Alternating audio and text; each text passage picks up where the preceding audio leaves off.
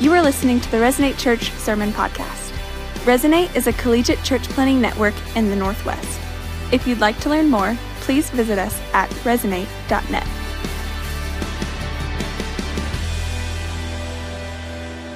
Well, hey, welcome to Resonate Church. My name is Chris. I'm one of the pastors here. So grateful that we get to walk through the next sermon in the series that we're calling Modern Romance. We're talking about love, sex, and dating because this is an integral part of what it means to be human, an integral part of your experience as a human. And today we have a lot to get into. We usually go about 35 minutes. Today we're going to be closer to about 45 minutes. So just want to tell you right now, hunker down, get ready, strap in, grab something to write with or something to write on. We're going to essentially dive into one of the most complex things that I think we can talk about, which is what is God's design for sexuality. First, I just want to say there is going to be some challenging stuff. We've been praying for you as you watch and as you listen and as you engage your mind and your heart in this. In order to really kick us off in the right direction, we have to go to the words of Jesus. We have to go to the words from Scripture. We have to go to the words of Paul. We have to go to the things that God has inspired to be written to reveal truth to us. And that's where we're going to spend the most of our time today. So as you approach and as you hear these things that we're going to talk about, I want to just let you know that I think your posture in this is of the utmost importance. And by posture, I don't just mean like the angle of your back and your shoulders in your chair right now. By posture, I mean the direction of your heart, the state of your heart and the state of your conscience. If you came in today really hoping to prove yourself to be blameless, that you have some hardcore preset convictions and a predetermined mindset, and you are desiring maybe to prove yourself blameless today, I want to tell you, you might leave a little unsatisfied at the end of our time together. You'll probably leave unsatisfied, and honestly, not just today during our time, but if you continually maybe approach God or approach the Scriptures or approach the world with the posture of you are blameless and you're out to prove other people wrong, then you might have a really hard time with Jesus himself. As it turns out, people who think that they're blameless typically are at odds with Jesus, not in total agreement with him. We actually find that the people who notice and realize that they're broken, the people who understand that they probably have it wrong, the people who are hurt and are willing not to defend themselves, but to expose themselves, those are the people who primarily find Jesus to be sweet. And so that's just maybe a word of wisdom for you. The one who recognizes that they need help finds Jesus to be incredibly good news. And Jesus actually alludes to this in Matthew chapter 21. He gives this parable, and he basically says, I'm kind of like a huge rock. I'm kind of like a huge stone. He calls himself a cornerstone, a huge, massive stone that you can either build your life on, this big stone, or I'm so big that I'm gonna crush you. Either you build your foundation on me as the cornerstone, or I become the rock that crushes you. There's an old saying from Charles Spurgeon. He used to say that the same sun that melts the wax hardens the clay. The same sun that melts the wax hardens the clay. That's to say this, that some people will hear the words of Jesus and they will go, I've never heard anything better in my entire life. I would give anything to experience the truth that he's talking about. And some people hear that exact same message, the exact same words, and they go, that's the most vile and disgusting and off-putting thing I've ever heard. I want nothing to do with it. Our prayer is that melting happens today, not that hardening happens in your heart today. And so with that, we'll dive into the unbelievably complex topic of God's design for sexuality. We'll tackle this in two parts. Today we'll talk about sexuality in totality, and next week we'll talk about sexuality specifically in the act of sex. And I believe this is so complex because thinking about human sexuality through God's eyes is pretty foreign to most people. If you're not a Christian today, I just want to tell you I'm so grateful grateful that you are with us. Also want to tell you that my hope is that the primary audience of people that I'm speaking to are people who already know Jesus, who've already given their life to Jesus, who see him as their Lord, who see him as their God and the director of their life. And if that's not where you are, we're so grateful that you're here with us. We want you to be here with us. But I do want to tell you, if you adopt a Christian sexual ethic or a Christian sexual morality without actually growing affection for Jesus, you'll be in no better place after watching this than when you first came in. It's not our hope that you would just adapt to morality, but it is our hope that in knowing Christ and growing affection and love and worship for Christ, that he would change who we are, and that the transforming work of Jesus would be what spurs on what we're talking about today. So we're grateful that you're here, and we would love for you to listen in. I hope you fall in love with Jesus as you hear what we're talking about today. The word sexuality is a very broad word. It encompasses a lot. It's more than just what you do with your genitals. It's more than just the way that you identify yourself in gender. There is a ton working. And so I think we need to come to a commonplace, a working definition of sexuality that we're going to work off of for the rest of our time together today. This is from Deb Hirsch in her book, Redeeming Sex. This is a beautiful definition of sexuality. Sexuality is our need to be known and to know, our need to love and to be loved, our longing for intimacy and connection with the other. This plays itself out in experiences and expressions of sexual desire.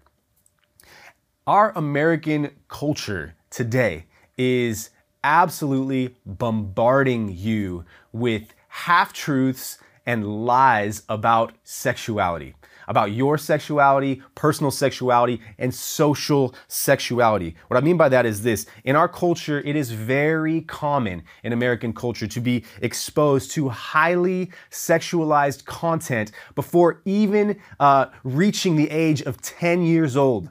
Studies show that right now, most men are exposed to pornography at the age of 8. The age of 8. Before you're physically developed, before you're mentally or emotionally developed. That's normal in our culture today.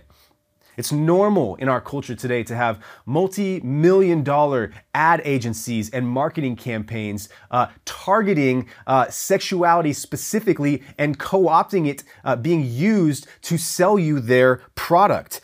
Some of the most intelligent, pointed, effective advertising and marketing campaigns aimed at utilizing sexuality to make you a customer for them.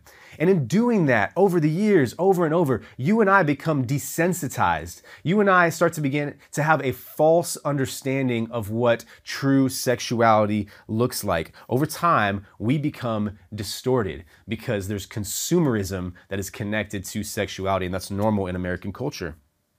It's also very normal in American culture to have the people that you trust the most to actually be quiet and silent when it comes to helping you understand what God's design for sexuality is. Our parents, most likely your parents did not enter into meaningful conversations with you about God's design for sexuality. Most likely. Most likely is too awkward. Most likely, maybe they don't know.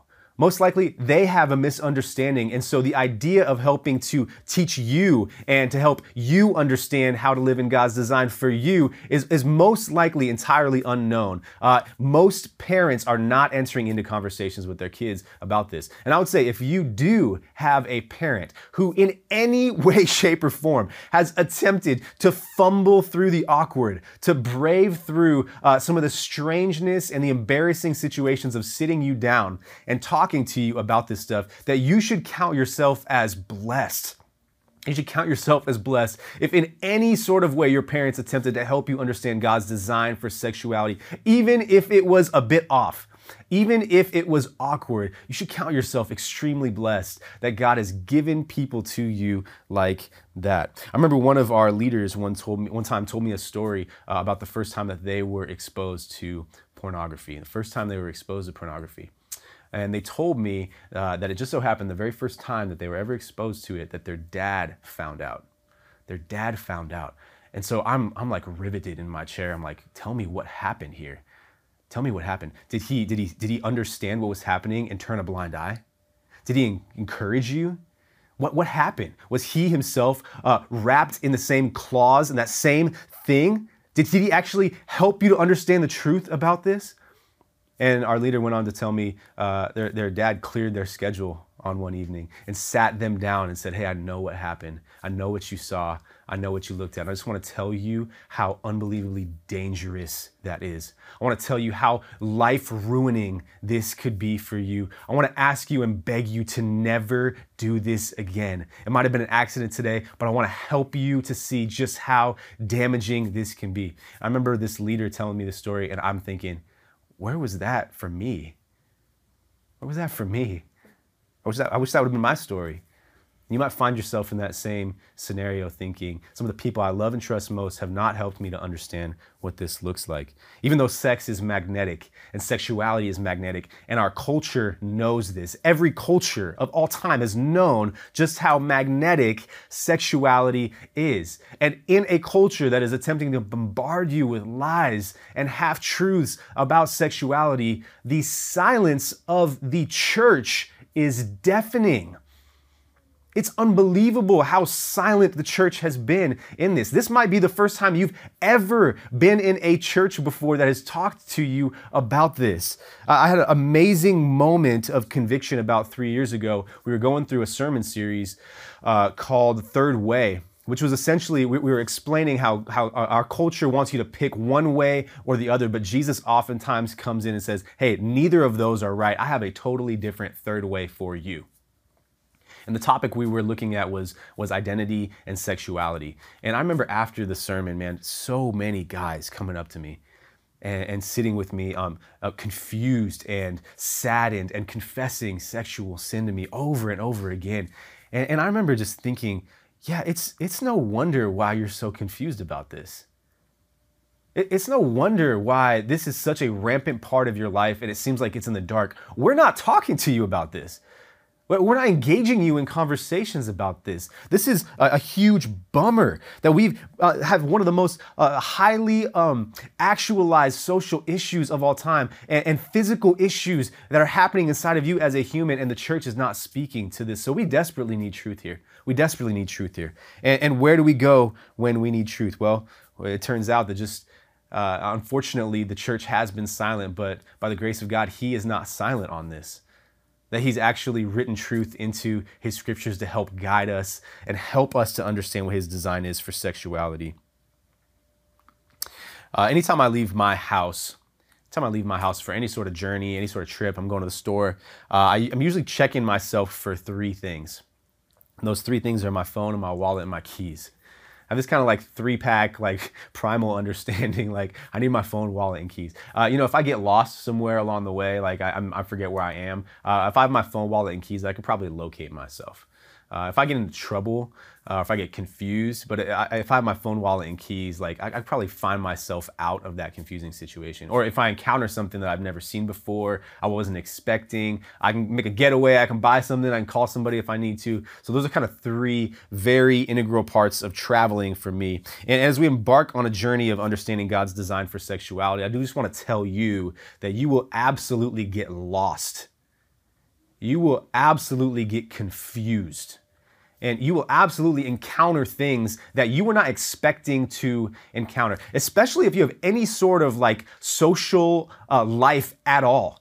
If you have friends at all who you talk to and who you know are like real functioning people, if you have family who are asking some similar questions about this, you will absolutely come to a place where you don't know how to move forward. And so what I want to do today is to give you your phone, wallet, keys effectively in Scripture. I want to give you 3 places in the Bible that are going to serve as your phone, wallet, keys to be able to go back to and say, when I'm confused, when I'm lost, when I don't know where to go, when I'm experiencing something I don't know how to deal with, these are the places that I run to in the Word of God. Here they are. Our first guiding text is in Genesis chapter 1. It Why don't you just right now out loud say Genesis 1. Genesis 1. Say it again. Genesis 1. Genesis 1 is our first guiding text for you. It says this in Genesis 1, verse 27. So God created mankind in his image. In the image of God, he created them. Male and female, he created them. Right off the bat here, really profound. You were designed to image God. You were designed in the likeness of God. You were designed with sociological and emotional and spiritual faculties that mimic the characteristic of who God is himself. That doesn't mean that God looks like you.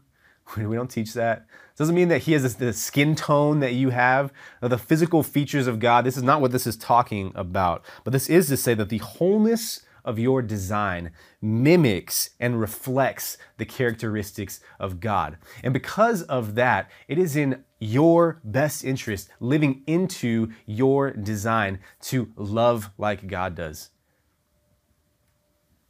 It's in your best interest to think like God does, to move like God does, to see the world the way that God does. To live a godly life is in your best interest. This is a guiding truth for you. Now, the reason this is a guiding truth on the topic of sexuality specifically is because you were designed in the image of God and you were designed with a sexuality.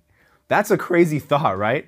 I mean, it's amazing to even think about the fact that those two things don't have to be mutually exclusive. It's amazing to think that like God designed you on purpose with a sexuality. We don't talk very much about that, do we? It almost seems heretical or blasphemous to say that the presence of human sexuality mimics something of the image and the characteristic of God. Now, remember our definition a bit earlier. We're talking about our need to love and be loved, our need to experience intimacy and give intimacy and to know other people. But sexuality specifically is expressed all throughout the Bible. You literally cannot read the Bible without crossing terms and experiences that reveal the fact that sexuality is a part of a core human experience that God has designed us with. I mean, if you don't believe this, then here's a picture for you. This is page 2 of the Bible.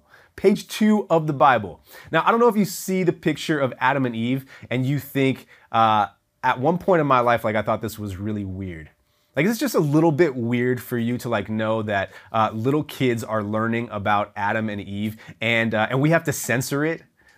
Isn't that just like a bit funny to you? In elementary school or like when you're first learning about Jesus, like the first pages of the Bible are naked people who are engaging in sexual intercourse with one another. Isn't that wild? Like if you just gave somebody that book and go, hey, read this, start on page 1, what would they get from that? What would they see from that? Well, what's so crazy is when God designs this, he doesn't say, hey, this is my design and make sure that you blur out the funny parts there. That's not what he says. He doesn't like design this and they go, hey, just make sure you censor and you blur where you need to. No, he actually designs this and he says, hey, that's actually good. That's really good. That's holy. That is perfect in the garden here. And God looks at this and just goes, man, this was how I intended it to be. It's impossible to read the Bible without seeing themes like this come up. I'll give you a couple more. In the Bible, about 139 times you see the word begot or begat. It is the old school way of saying we had kids. And God designed the way for humanity to propagate across generations, to be through sexual activity as a result of sex. It's just how he designed it. Another way is the primary sign of God's covenant with his people in the Old Testament was the act of circumcision. The act of circumcision. Now, in the new covenant, that act is now baptism. We believe that. Like, there's probably a baptism service coming up for you, and like we praise God that is now the sign and not circumcision any longer. But that's what that is. In the Old Testament, the cities of Sodom and Gomorrah were destroyed partially because of rampant distortions of sexual expression, including rape. God instructs one of his prophets in the Old Testament, whose name was Hosea, to find a wife and make sure that that woman is a prostitute. Make sure she's a prostitute. And the reason why he does this is to draw a conclusion or a similarity to the way that it feels when his people run to other gods. It feels like prostitution. So he's like, hey, take this wife, and as you marry her, you'll get a small glimpse of what it feels like to be me while I'm loving you. That's kind of a hot take. That's in the Bible. The Song of Solomon, the book Song of Solomon, is widely understood to be an allegory for sex. It's been said that some Jewish teachers didn't even allow their students to read this book until they were grown-ups. So I just imagine a little Jewish kids lock their door, go under the covers for their bed with a flashlight, and they're reading the Bible. Just picture that moment. And when you get in the New Testament, you can't even describe Jesus' mother or the circumstances around how he was born and entered into humanity without using the term virgin. That term comes up a lot. Maybe one of the most beautiful pictures is that when Jesus is described as coming back for his people, he describes himself as the groom. He describes his church as the bride, effectively saying, I'm going to love you. I'm going to covenant myself to you. There's going to be intimacy. There's going to be deep knowledge of one another. So it becomes unbelievably obvious that spirituality and sexuality are intricately tied to one another. A few years back, there was an article in GQ where a journalist from GQ went to a megachurch and they wanted to see what all the fuss was about and write an article about it. And when they were at this megachurch, they started to describe what it was like as a non-Christian to experience a worship set with music. And they basically said it was very sexy. There was a lot of hot breathing happening into the microphone. They said it made my body feel confused. They said the melody sounded like the Jonas Brothers, but the lyrics were hymns. That's how they described it. A very strange thing. But it's such good news to me, and it should be to you, that God cares about sexuality. What good news is this for the world? The fact that we don't have to be on our own to try and figure this out. This can actually be a really helpful thing, not just for us, but for other people as well. I remember hearing a story about a pastor who was officiating a wedding, and he's up front as the couple is in front of him, and he's trying to describe to everybody how marriage is intricately tied with spirituality and with God himself. And this is how he did it. This is what he said out loud. He said, marriage is great, and you know what else is great? An orgasm. He said, an orgasm is great. And he said, and if you think an orgasm is great, wouldn't you love to meet the one who designed the orgasm? He tells the story. He gets off of stage and he says immediately 2 lines form directly towards him. One line was of angry Christians who were so mad about what he said at the marriage ceremony, the wedding ceremony. And the other line was non-Christians who were interested in hearing more about the God that he was referring to. Isn't that wild? That on our deepest level as humans, whether we know Jesus or not, we're asking questions about this. It might sound strange to you that we are talking about this because I think that most people fall in 2 camps. And I think both of these camps are flawed. But most people fall in 2 camps when they think about sexuality. The first is people who fear their desires. They fear desires.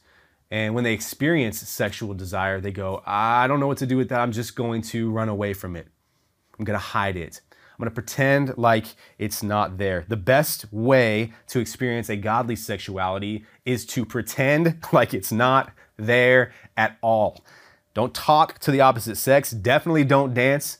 There's no right when it comes to sexuality. Even in marriage, this should not be really talked about openly. It's kind of like in the house when you have fine china and you're like, we all know it's there, but we just don't use it. We don't ever use that right there. And this is the American church thing to do, is effectively to not talk about this thing. There's a quote from a person who I read about, who was from Texas, and they said, the one thing that I learned growing up in the church in Texas was that sex is the most vile thing in the whole world. And make sure you save it for the person that you love the most. That's some of our approach to this. And so when you fear your desires, what ends up happening is you suppress your sexuality. You suppress it. You push it down. You deny it.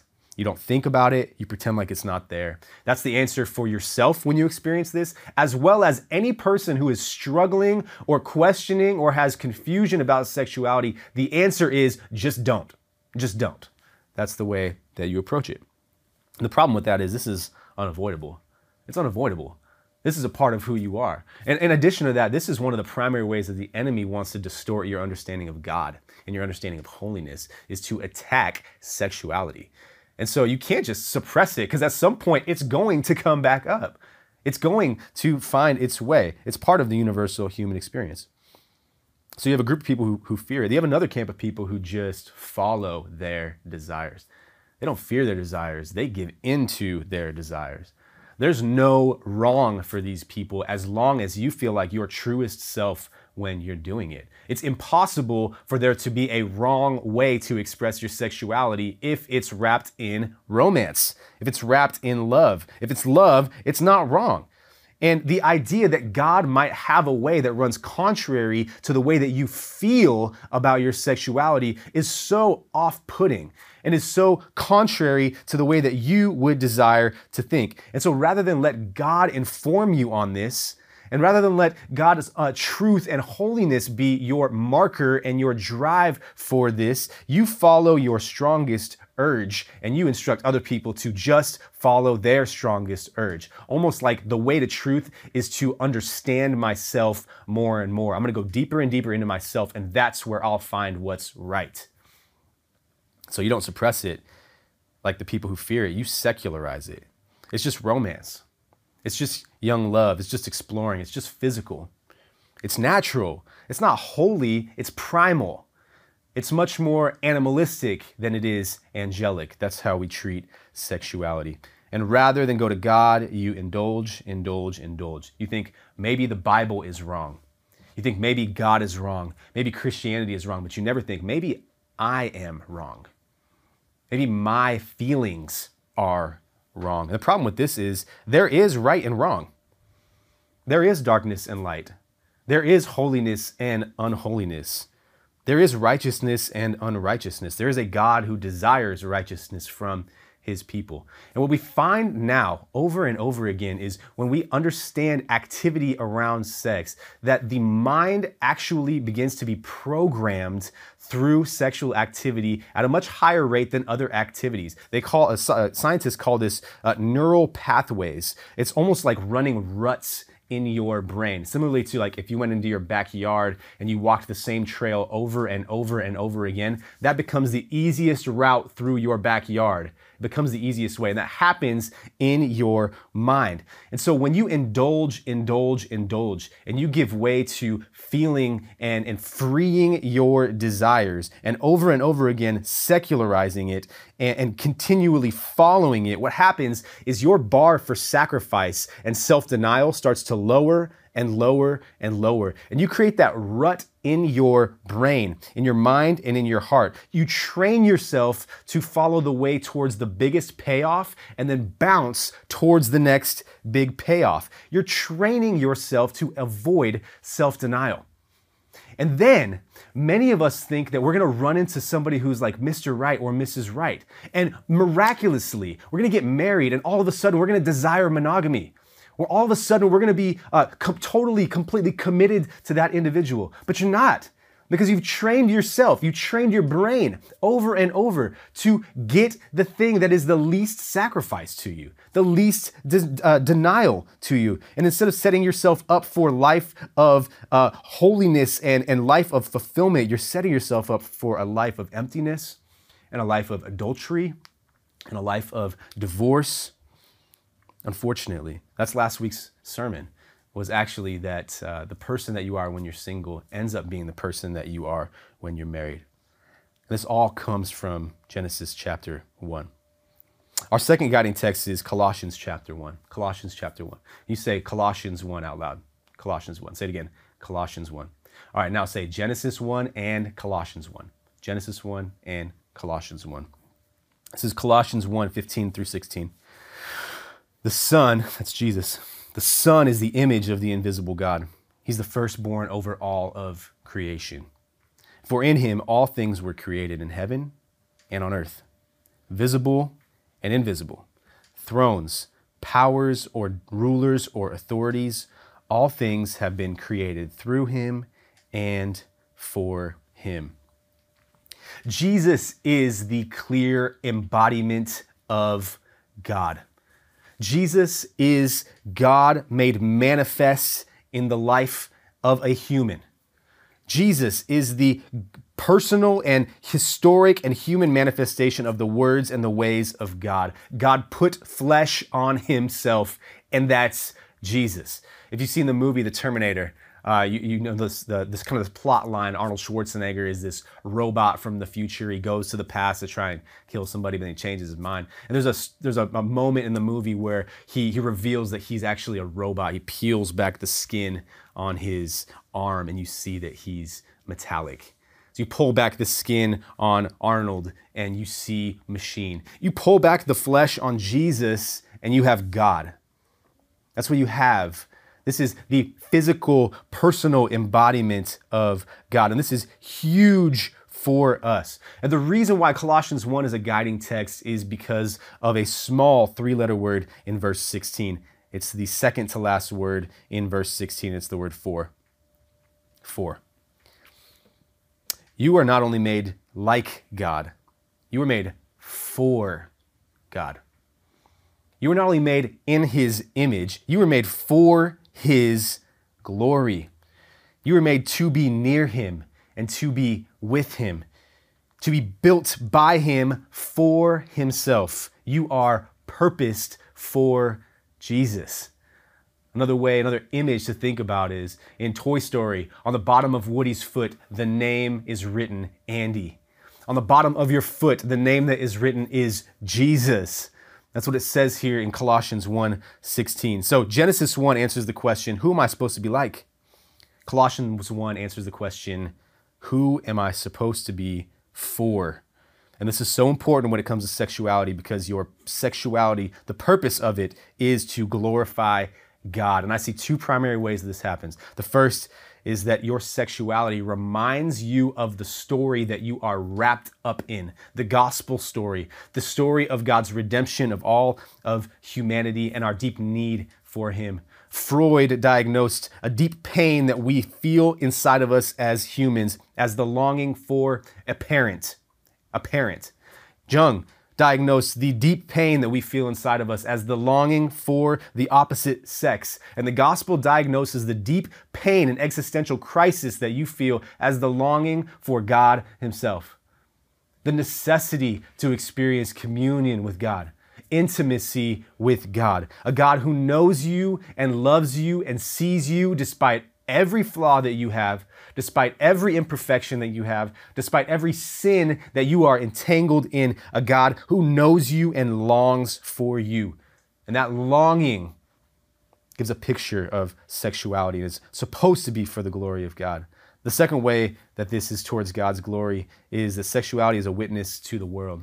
When you find sexuality practiced in the ways of Jesus, what happens is healing and not exploitation. Outside of the ways of Jesus, sexuality is transactional. Sexuality is, I'll do this for you if you do this for me. And what ends up happening in that scenario is exploitation. Things like monogamy do not have a place outside of the ways of Jesus. Latching yourself to a spouse who is 180 degrees different from you for life is outside of everything that we can understand except for Jesus. Things like servanthood and humility, these are profoundly rare and profoundly radical ideas in hookup culture. These things, I believe, would solve much of the wounds that we have of this transactional sexual activity and sex when it comes to hookup culture. And you would find yourself to be feeling this way as well. What causes so much trauma is distortions, exploitation outside of God's perfect design. These things create not health. They do not create healing. They create harm and trauma. You don't have to look very far to see that sex and sexuality used in a negative and selfish, indulgent light does not lead to healing. But sexuality practiced in the ways of Jesus produces healing and not exploitation. Our last guiding text is 1 Corinthians chapter 6. Genesis 1, Genesis 1, Colossians 1, and 1 Corinthians 6. This is 1 Corinthians 6, 9 through 11.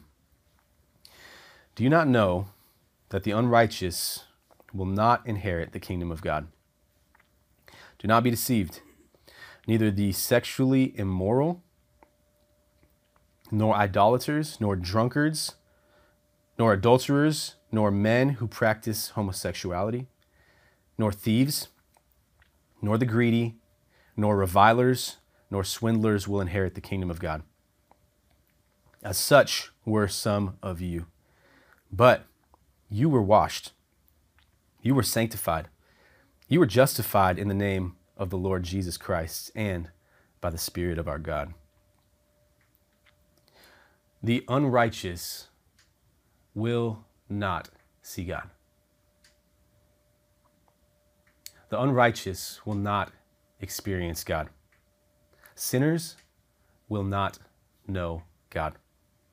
And Paul lists all of these distortions, a whole lot of them.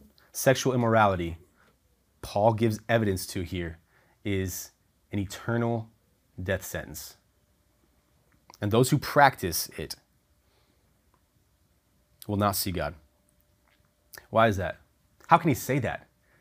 How can he possibly say that? Well, it's because it steals glory from God. That's what sexual immorality does. It steals glory from God. It exploits. It's selfish, not selfless. It's self-serving, not others serving. It causes you to be seen as great, not Jesus. It puts you at the center of worship. It puts you at the center of the universe. It puts you on the place of the throne. And everyone around you exists to serve your sexual needs. That's what sexual immorality does. It takes that crown off of the head of Jesus and it puts it on your head. That's how we can say this. In the Middle Ages, they had a term for what happens when somebody comes for the crown of the king. Treason. This is what happens when sexual immorality becomes the mode by which we operate. We put ourselves in the seat of ultimate decision maker and we command people to serve us, to serve our needs, to bow down to us. Paul's intent here is not to create a do and don't list. He starts off by saying unrighteousness is a death sentence. And then he names pretty much everything. And if you're honest with yourself, you look through that list and you go, I've done that. I've done that. I've done that. We've all done these things. We're helpless in these things. What Paul just wrote in that verse condemns you. And it condemns me. Your craving for random hookups to feel complete is unrighteousness. Your inability to be content with singleness is unrighteousness. Your addiction to pornography is unrighteousness. Your lust for another person of the same sex is unrighteousness. Your lust for another person of the opposite sex is unrighteousness. Your relentless pursuit of sex without sacrifice is unrighteousness. And because of those things, you will not see God. But God made a way to be declared righteous, even though you're not righteous. God made a way to be washed clean, even though you're not clean. God made a way to be declared holy and justified, even though you're not holy and you're not justified. Everybody has committed unrighteousness. We all are condemned under this banner, no matter what your sexual orientation is. Everybody has been. But Paul says something here that's unbelievably beautiful. He says, this was a former reality for some of you. Verse 11, as were some of you. Some of you did not honor God with your sexuality. Some of you did not honor him in that way. Some of you find yourself continually working against his glory and not exposing his goodness and his mercy through homosexual sin or heterosexual sin. You find a word, if you find a word in this text that describes you, that's bad news and you're unrighteous. But there is good news in this, that Christ has made a way for you to be holy despite your unrighteousness. See, when Jesus takes a place in your heart, what happens is he begins to wash you. What happens is he begins to make you holy. He declares you not guilty any longer. And this is what the gospel does, that there is a lawful list of wrongs against you that make you not able to interact with God. And Jesus stands in between all of the punishment for those things. He gifts you his righteousness. He gifts you his holiness. He gifts you his cleanliness. He takes your sin away from you. He takes your immorality away from you, your unrighteousness away from you. And he begins to slowly, over time, free you from the heart postures and the actions that used to make you unholy, that previously made you unrighteous. See, Genesis 1, it answers this question, who am I supposed to be like? Colossians 1 answers the question, who am I supposed to be for? And 1 Corinthians 6 answers the question, who can possibly fix my sexual brokenness? It's obvious that God has designed us with a sexuality that mimics him. It's also obvious that we have deviated from that plan. We have deviated from his holiness, but it's also obvious in the story of the gospel that God's redemption of humanity through the gospel includes the redemption of our broken sexuality. Praise God. Praise God. See, the center of Christian morality is not sexual morality. That's to say, the goal of the gospel is not to get guys to like girls and get girls to like guys. The goal of the gospel is to free people from sin that enslaves them, that traps them, including sin of sexual immorality, broken sexuality. And the goal of the gospel is to give people redemption in Christ through the submission of all of who we are unto him in his loving and healing lordship. See, none of us naturally line up with what Jesus teaches. None of us. There's not a culture that the gospel message has ever fallen on that naturally lines up with what Jesus teaches. There's no area of our life that is unscarred or unmarred by sin. Sin disorders the whole of your life, including your sexuality. Every single one of us is broken in this. We all have sexual desires that are off kilter and that are in one way or another disordered. If I could say it this way, there is nobody who is straight. There is nobody who is holy.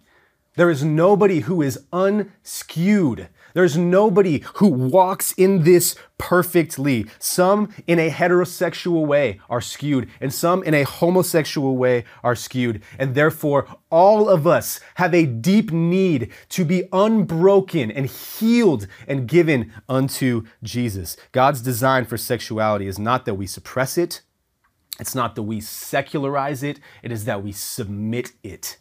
That we submit it unto him. The Christian is a person who submits their sexuality unto Jesus for use, for forgiveness, for healing, and for purpose. See, culture says, take whatever the path of least resistance is for you. And Jesus goes, no. Actually, narrow is the path. It's not a wide path. It's not an easy path. It's a narrow path. Culture would say, do whatever you feel like you were born to do and you were born with. And Jesus goes, no, actually, the way you were born was broken. You need to be born again. You need a new heart. You need new desires. You need a new thought life. So what does it look like to submit your sexuality? I think many of you are here today because you have some awareness of God, some awareness of your soul. I just want to prompt you with the question, could it be that God would design a better way for you than what you're currently living in?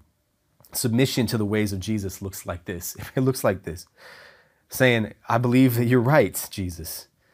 Even when it's hard for me, my opinion gives way to your opinion, Jesus, because you are perfect and I am not. As you submit your sexuality cannot be your identity any longer. It can't be your identifier any longer. If you're same-sex attracted today and you're listening, I want to tell you, I'm so grateful. I'm so grateful that you're here. I want to tell you that I believe God loves you. I want to tell you that as Resonate Church, we want to enter into conversations with you about what your experience is like, about how you live, about where you are in your understanding of Jesus. I believe God wants you, that He's pursuing you, that He loves you. I want to tell you that the quest for sexual expression aimed outside of a man-woman lifelong covenant starts to no longer be the identity as you follow Jesus. That He begins to replace your identity with an identity found in Himself. He says, you are my child. That's how you identify yourself. You are my beloved. That's your identifier. You are my dearest. That's my identifier. And if you come to know Jesus, what He'll begin to do is relocate the identity that was formerly in you and formerly in others, and He will replace that identity with Himself. He'll replace it with Himself. And in doing that, you will find something that is so much better than romance. You'll find something that's so much better than sex. You'll find something that's so much better than marriage. You will find the very one whom all three of those things point to. You'll find Him and you'll have Him. If you're heterosexual and you're listening today, I want to tell you that the consistent strain to be identified and validated by the presence of a hot counterpart can no longer be your identity. And that in Christ, He will work to remove a personal identity and an identity found in another individual, and He will transform that to being located in Him.